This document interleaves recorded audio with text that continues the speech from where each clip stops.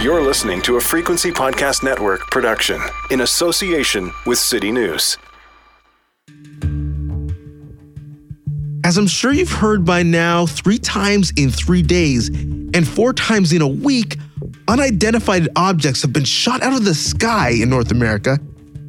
Not the most comforting of headlines. Here's a brief timeline. On February 5th, a U.S. fighter jet shot down a suspected Chinese spy balloon. On February 10th, another unmanned flying object was shot down off the coast of Alaska. This time, an object the size of a small car was downed in the northeastern part of the state on Friday. On February 11th, Prime Minister Justin Trudeau ordered another unidentified object to be shot down over Yukon. The closest city to the fallen debris is Dawson City. Then, Feb 12th, the U.S. orders a 4th object to be shot down, this one located over Lake Huron. Debris is likely on the Canadian side of the lake for that one. As a result, both countries on either side of the 49th parallel have their eyes on the sky, which is leading to fear on the ground. There are some common denominators to the last 3. All seem to float, have no known propulsion system, and are unmanned, plus they were found at altitudes that are dangerous to civil aviation. But concrete details are few and far between. I'm Donovan Bennett, host of the Going Deep podcast for Sportsnet, and I'm filling in for Jordan. This is The Big Story. Stephanie Carvin is an associate professor at the Norman Paterson School of International Affairs at Carleton University and a former national security analyst with the Government of Canada. Hi, Stephanie. Hey, thanks for having me on. So as I'm sure you've seen, the conspiracy theories and speculation is running wild. People are worried about aliens, Chinese spies, and Russian invasions with little information. What do we know? So what we know is not a lot, actually. I think there's far more questions than we have answers. We do know that there's been 4 objects identified. The first is, let's call it the original spy balloon. We've actually seen it. It's been on camera and it was shot down in pretty spectacular fashion using F-22s and Sidewinder missiles over the coast of Myrtle Beach. And then since that time, there's a bit of a pause, but there's been 3 other objects. There was one that was shot down over the coast of Alaska. There's been one that was shot down in northern Yukon. And then there's one that has been shot down just this past weekend over Lake Huron, pretty close to, I think, where we both are. And what we know is that all the objects are kind of different shapes and sizes. And allegedly, at least we know the first balloon is believed to be Chinese. And China said, yes, this is a weather balloon. And the U.S. has said, no, we believe this to be a spy balloon. The other 3 objects, which have been described as similar to the balloon, but not yet definitively said are balloons. We don't know where they're from. We don't know if they're part of a wider, Chinese balloon program, or if they're just some kind of objects from either from another country or from possibly even Americans who have been flying balloons for their own data of scientific experiments or enjoyment. So is there anything that we can rule out? Aliens, I think. There's been a lot of speculation online that this may be UFOs and shooting down of UFOs. But, I think what we have seen is a lot of caution from both American and Canadian officials as to the nature of these 3 other objects. I don't think anyone wants to definitively say that they are Chinese until there is, better proof that is the case. So, I think there's still a wide range of possibilities here. But I'll just be straight up and probably discount the alien theory. Okay, good to know. The Pentagon says Chinese spy balloons are different than the objects we've seen most recently. How so? So they're all different in shapes and sizes and the altitude that they're flying. I mean, I think we all have now seen the first balloon, which is obviously very large, very white, very round, and carrying a payload, what's called a payload, or basically some kind of solar panels and potentially some motors to guide it, and maybe even some what's been described as signals intelligence capabilities. The other objects we don't have good footage of.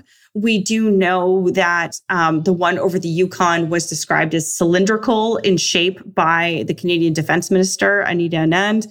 And we know that the one over Lake Huron was bizarrely described as octagonal in shape, right? Like a stop sign, which is such a weird description, but that's apparently what it looked like. So the other thing that's interesting here is they're all flying at different heights. The original balloon is believed to have flown as high as 60,000 feet. The one that was flying over Lake Huron was 20,000 feet. So I don't know if that's deliberate. I don't know if, these were balloons that were flying at a certain height and then were lowered, or if they've always been flying at that height. But yeah, I mean, there's a lot of differences between these different objects that have been shot down. So we can rule out aliens. We can rule out, I guess, maybe Chinese spy balloons after the first one. But is there a specific country that there's a thought or fear might be behind this? So as you say, yeah, the first one, it was, China said it was a weather balloon. The Americans said it was a spy balloon that has been attributed to China. And that, I think the flight path of that has now been shown to actually come from China as well. The other three objects, again, we don't know. I believe the suspicion is that these are also potentially from China, but I think we need to be careful because there are other possibilities. There are other countries that may want to gather intelligence on the United States. I really question whether a balloon is the best way to do that, but I do think we should be very cautious in saying this, anything really definitively as to the origin of this country until we see more proof. So I've kind of looked at this oddly, like my own spending habits. Like my wife finds more bad credit card purchases because she's looking for bad credit card purchases. It is the intensified radar scrutiny that we've had after the first Chinese spy balloon leading to an increase in sightings? Are we essentially seeing more because we're looking more? I love that analogy. It brings me a lot of joy. It exactly explains the problem, right? Like once there's that kind of suspicion, you start looking for things that you're looking for, right? And I think this is a really important consideration in this conversation. And we do know that authorities have said that they have widened the spectrum or range at which they are actually looking at things that are floating in the sky. And that makes sense, right? Because normally you want to have some kind of filter as to the, kind of range of objects. You don't want to confuse a little Cessna plane with some kind of malicious object floating in the sky, right? You want to be really, really careful. But I think there's a recognition now that maybe NORAD, which is the North American Air Defense, or the different authorities which are in charge of protecting our skies, that they need to maybe take a wider view to look for more of these objects so we have a better understanding. So I think we need to be careful about assuming that this is just a new trend that started, 2 weeks ago. This may be something that's actually been going on for some time, but we just haven't noticed it or registered it in a way that, has really come to light. I love that you mentioned NORAD because I want to follow up on that because it has become the acronym that many people, my friends included, are using in conversation that they don't really understand. So how is it possible that Canada can issue an order to an American fighter pilot, and on the flip side, the U.S. can conduct an operation in Canadian territory? What is NORAD exactly, and how does it work? Right. Okay. So I think most people are probably familiar with NORAD for two reasons. One is the Santa tracker at Christmas, right? NORAD every year, I guess, protects Santa from missiles. I don't know. Every year. And the second reason people might be familiar with NORAD is a classic 1980s film called War Games, where a teenage hacker from Seattle basically is able to hack into the NORAD systems and makes it look like there's going to be some kind of Soviet invasion. And it looks like the computer is going to launch a devastating nuclear missile attack and end the world. It's a great film if you Gen Z folk haven't seen it yet, and it kind of speaks to the fear, I think, of the 1980s, where there was concern about nuclear war and the tension between, say, the Reagan administration and the Soviet Union when Reagan was kind of building up a lot of U.S. military capacity. But it's NORAD is a project of the Cold War. It's a Cold War organization. And as the Soviet Union was developing nuclear weapons and the capacity to deploy them in the 1950s, there was this, understanding that there was a need to protect North America. And in 1957, the United States and Canada signed an agreement called the North American Air Defense. In the 1980s, it was actually changed to the North American Aerospace Defense, kind of reflecting a larger view of things that NORAD was actually doing. It came to fruition in 1958, and it's headquartered in Colorado Springs, Colorado. And it's important because it really is a binational organization. And it's, again, it has these kind of defensive missions, including aerospace warning, aerospace control, maritime warnings, all these different kinds of things. And it's supposed to detect threats to North America. So, if you think back to the 1950s, it was looking for Soviet bombers doing some kind of surprise attack on North America. Then that changed to missiles and other kinds of objects, right? But importantly, the commander of NORAD is responsible to both the US president as well as the Canadian prime minister. So the head of NORAD is almost always an American, but the number two is always a Canadian as well, right? So that's how the power tends to be shared in that organization. So the idea that, over Canadian airspace, right? Like Canada is still a sovereign country. We are in this kind of bilateral agreement with the Americans. And, the prime minister basically issues an order to take it down. That's done by NORAD. And in this case, it was an American plane that happened to be there close and probably had the capacity and capability to do it. So this isn't, I think I saw some people being upset saying, oh, why didn't a Canadian plane take it down? It's just about what is the most efficient way of doing things. This is effectively just how NORAD works. And, we can have a whole conversation about whether or not using $400,000 Sidewinder missiles to take out possible spy balloons is a good idea. But that's effectively what NORAD has been doing.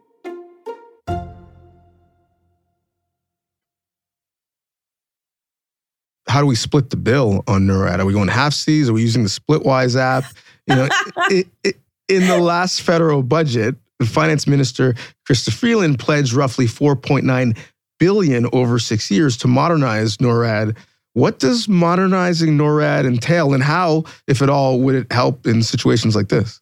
Hey, look, Canada's been skipping out on the bill for a very long time. I think they would, the Americans would love it if we had some kind of app for that purpose. Right. We're that friend. We're that friend, right? And even then, I would say the $4.9 billion you're saying is not actually a lot of money and probably not nearly enough. The cost of NORAD modernization is massive. It will probably take 10 times that amount to actually modernize the equipment that's up there, right? And it's all early detection equipment and things like this. So it's a lot of money. And in an area where Canadians have traditionally not wanted to spend money. People kept saying, well, why wasn't a Canadian plane? Well, we haven't invested in a lot of planes that can operate up there for long periods of time. And that's a political choice. That's fine. That's a choice that we can make. But then, when we need this stuff, it's not necessarily going to be there. So we need to have a conversation, a realistic conversation about how much this is going to take. It's, there's talk about modernizing, the kind of equipment that does the detection of these kinds of objects. Then we get into more tricky questions, which are going to be about missile defense. Does Canada want to participate in missile defense as a part of a larger U.S. project to protect the homeland from missiles? This is something that was extremely controversial in the late 1990s and early 2000s. Canada said no, it was not going to be a part of this.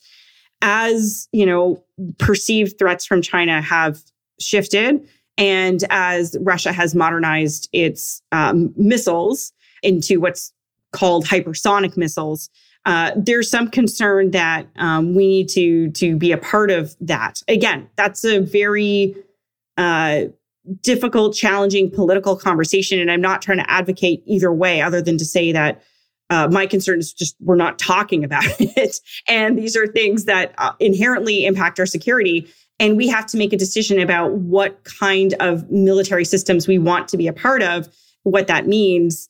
And it's just interesting that, when we talk about all this kind of high-tech stuff, it's a balloon that's probably going to prompt some of these more difficult conversations. So essentially, is Canada like me with my rich friends, where they get the bill and I offer to pay the tip and maybe pay parking if I'm feeling friendly. You talk about the conversation. What has the Prime Minister's office have to say about this? And on this podcast, there's been lengthy conversation. I know as a listener, you've been a part of them in the past about the Canadian government's lack of transparency.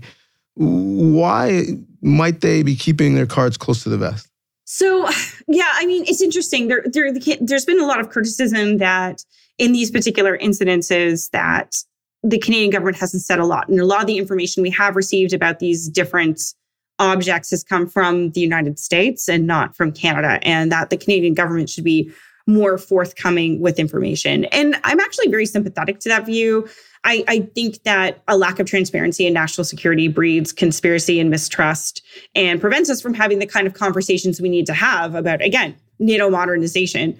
As someone who also listens to the podcast, when we've talked so much about healthcare spending and the importance of that, it's a hard decision to make. But if also we don't have information about what kind of threats are out there and what's at stake, then that conversation is inherently distorted, right? So I think that it's unfortunate that, again, we're just have this culture in Canada where we don't talk about these things, where we don't provide Canadians with information. And, we often tell people to just kind of wait and see about where this is all headed, where this is all going. And, that more information will come down the road. And sometimes it does, sometimes it doesn't. I have no doubt in my mind that we will learn more about these balloons from the United States and possibly the United States Congress before we ever hear anything from Canadian authorities. And that's a bad thing. Well, certainly we have heard from the opposition. What has their response been? So they've been raising questions about, again, why haven't we heard about these things before? If NORAD was actually tracking this balloon, why was it that we didn't hear about it until it was over Montana?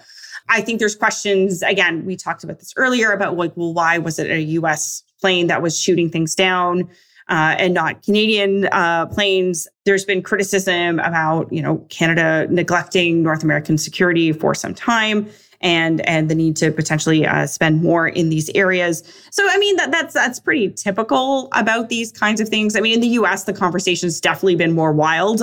In the United States, we've seen people saying that these balloons could potentially be used to deliver weapons of mass destruction, biological weapons, electronic magnetic pulses, which is a certain fascination with a group of people, usually on the right of the political spectrum, and a lot more outrage about this. I think the conversation in Canada has been somewhat more muted and kind of more anchored in kind of traditional criticisms of Canadian defense and security policy. Well, a conversation that was vocal and not as muted was real security concerns from the Arctic that increased since the start of the war in Ukraine last March.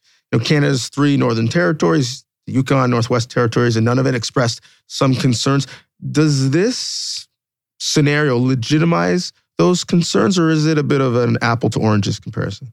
It is and it isn't, right? That's a good question. I think the fact is that it all comes down to military spending. And again, that's something that Canadians have not really always been interested in. And I understand because, hey, I have 2 parents who are up for surgery this spring, and we're kind of biting our nails to see if these operations actually take place because of the state of our healthcare system, right?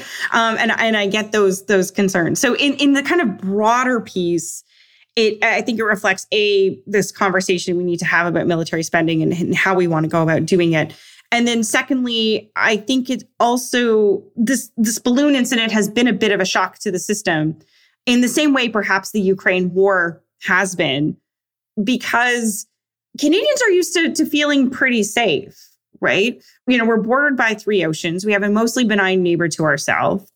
And we have been insulated from the threats of geography that other countries have. Like, we're not in the Middle East, we're not in Europe, we're not in Asia. All of these countries that are there have experienced war in ways that we never really have, at least in our modern history. So I think as a result of that, we have the luxury of kind of ignoring some of these security threats. But suddenly, there are concerns about Russia and what its intentions are, not just in Ukraine, but potentially in the Arctic as well. Now, I'll caveat that by saying that, Russia's military performance means that maybe we do need to reevaluate some of our assumptions about maybe the threat that Russia presents. But it doesn't mean it doesn't have the ambition. And then you have this particular incident as well. And there are some concerns about, is Canada vulnerable to near space satellite devices? It's possible, right? The first balloon was flying at about 60,000 feet. That region is generally considered to be a no man's land where the air is too thin to support flight by most operational aircraft. But gravity is too strong to put a satellite in orbit. But a balloon is kind of the perfect thing to put in that kind of near space height. And there may be some opportunities that, adversarial countries are exploiting. So Russia's invasion of Ukraine, I think, was a bit of a shock to the international system and, reminded us that, real wars still do happen.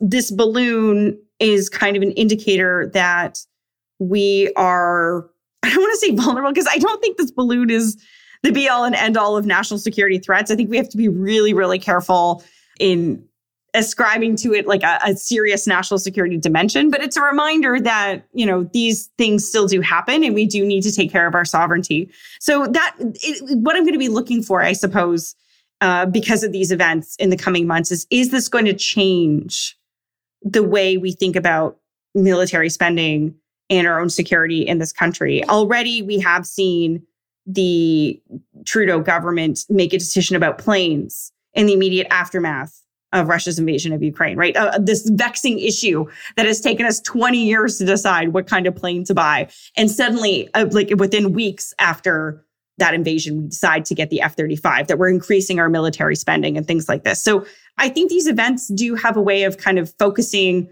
on issues that we've maybe tried to leave alone for some time and are coming back to the fore. That was a long answer, but I guess just I'm so interested in where this conversation is going to take us. Well, I think the important part in terms of people assessing the level of risk relative to other areas we could put funding is, what are these balloons or these floating targets? What potentially could they be after in terms of surveillance or otherwise? So I think the answer to that is really interesting in the sense that we don't have a good understanding of what exactly these balloons are doing. And I say this because China has a very large espionage program in terms of its cyber capabilities, its human intelligence capabilities, and its spy satellites. So China doesn't actually need balloon intelligence, I think, to get what it needs. It's not entirely obvious what this is. And if anything, this is actually a huge risk because it's not a covert means of collection. It's a very overt means of collection. We're all now looking up in the sky and seeing these balloons and shooting them down with very expensive missiles. It's not clear to me what the risk reward payoff here is. Right? What is it that China can get from a balloon that it can't get through any other means, including Google Maps, for crying out loud? So it's a very odd choice for China to have made. And actually, this is something that maybe concerns me, which is this broader question of what exactly China was thinking. Because either it was going to send a very deliberate message that, hey, we don't care that much about your sovereignty. We're going to send this balloon over. And that's the end of it. Or alternatively, this was a mistake, right? Like this, it was kind of a miscalculation in terms of understanding what the reaction to these balloons would actually be. And none of that is very good, right, for diplomatic relations, because it either implies that they didn't care or they misjudged. And that's not a great thing going forward. Well, going forward for me, after talking to you, I'm now less scared and more curious. So I suppose I don't have to watch Independence Day because it's not a threat of aliens, but I will watch War Games to brush up on NORAD. It's such a good film. Such a good film. I'll add it to the queue. Thanks, Stephanie. Thank you. Stephanie Carvin, Associate Professor at the Norman Patterson School of International Affairs at Carleton. That was The Big Story. For more, head to thebigstorypodcast.ca. Find us on Twitter at TheBigStoryFPN. Email us at hello@thebigstorypodcast.ca. You can also call us and leave us a voicemail at 416-935-5935. We're available in every single podcast player and on every smart speaker. You just need to ask your smart speaker to play the Big Story Podcast. Thanks for listening. I'm Donovan Bennett, sitting in for JHR. We'll talk tomorrow.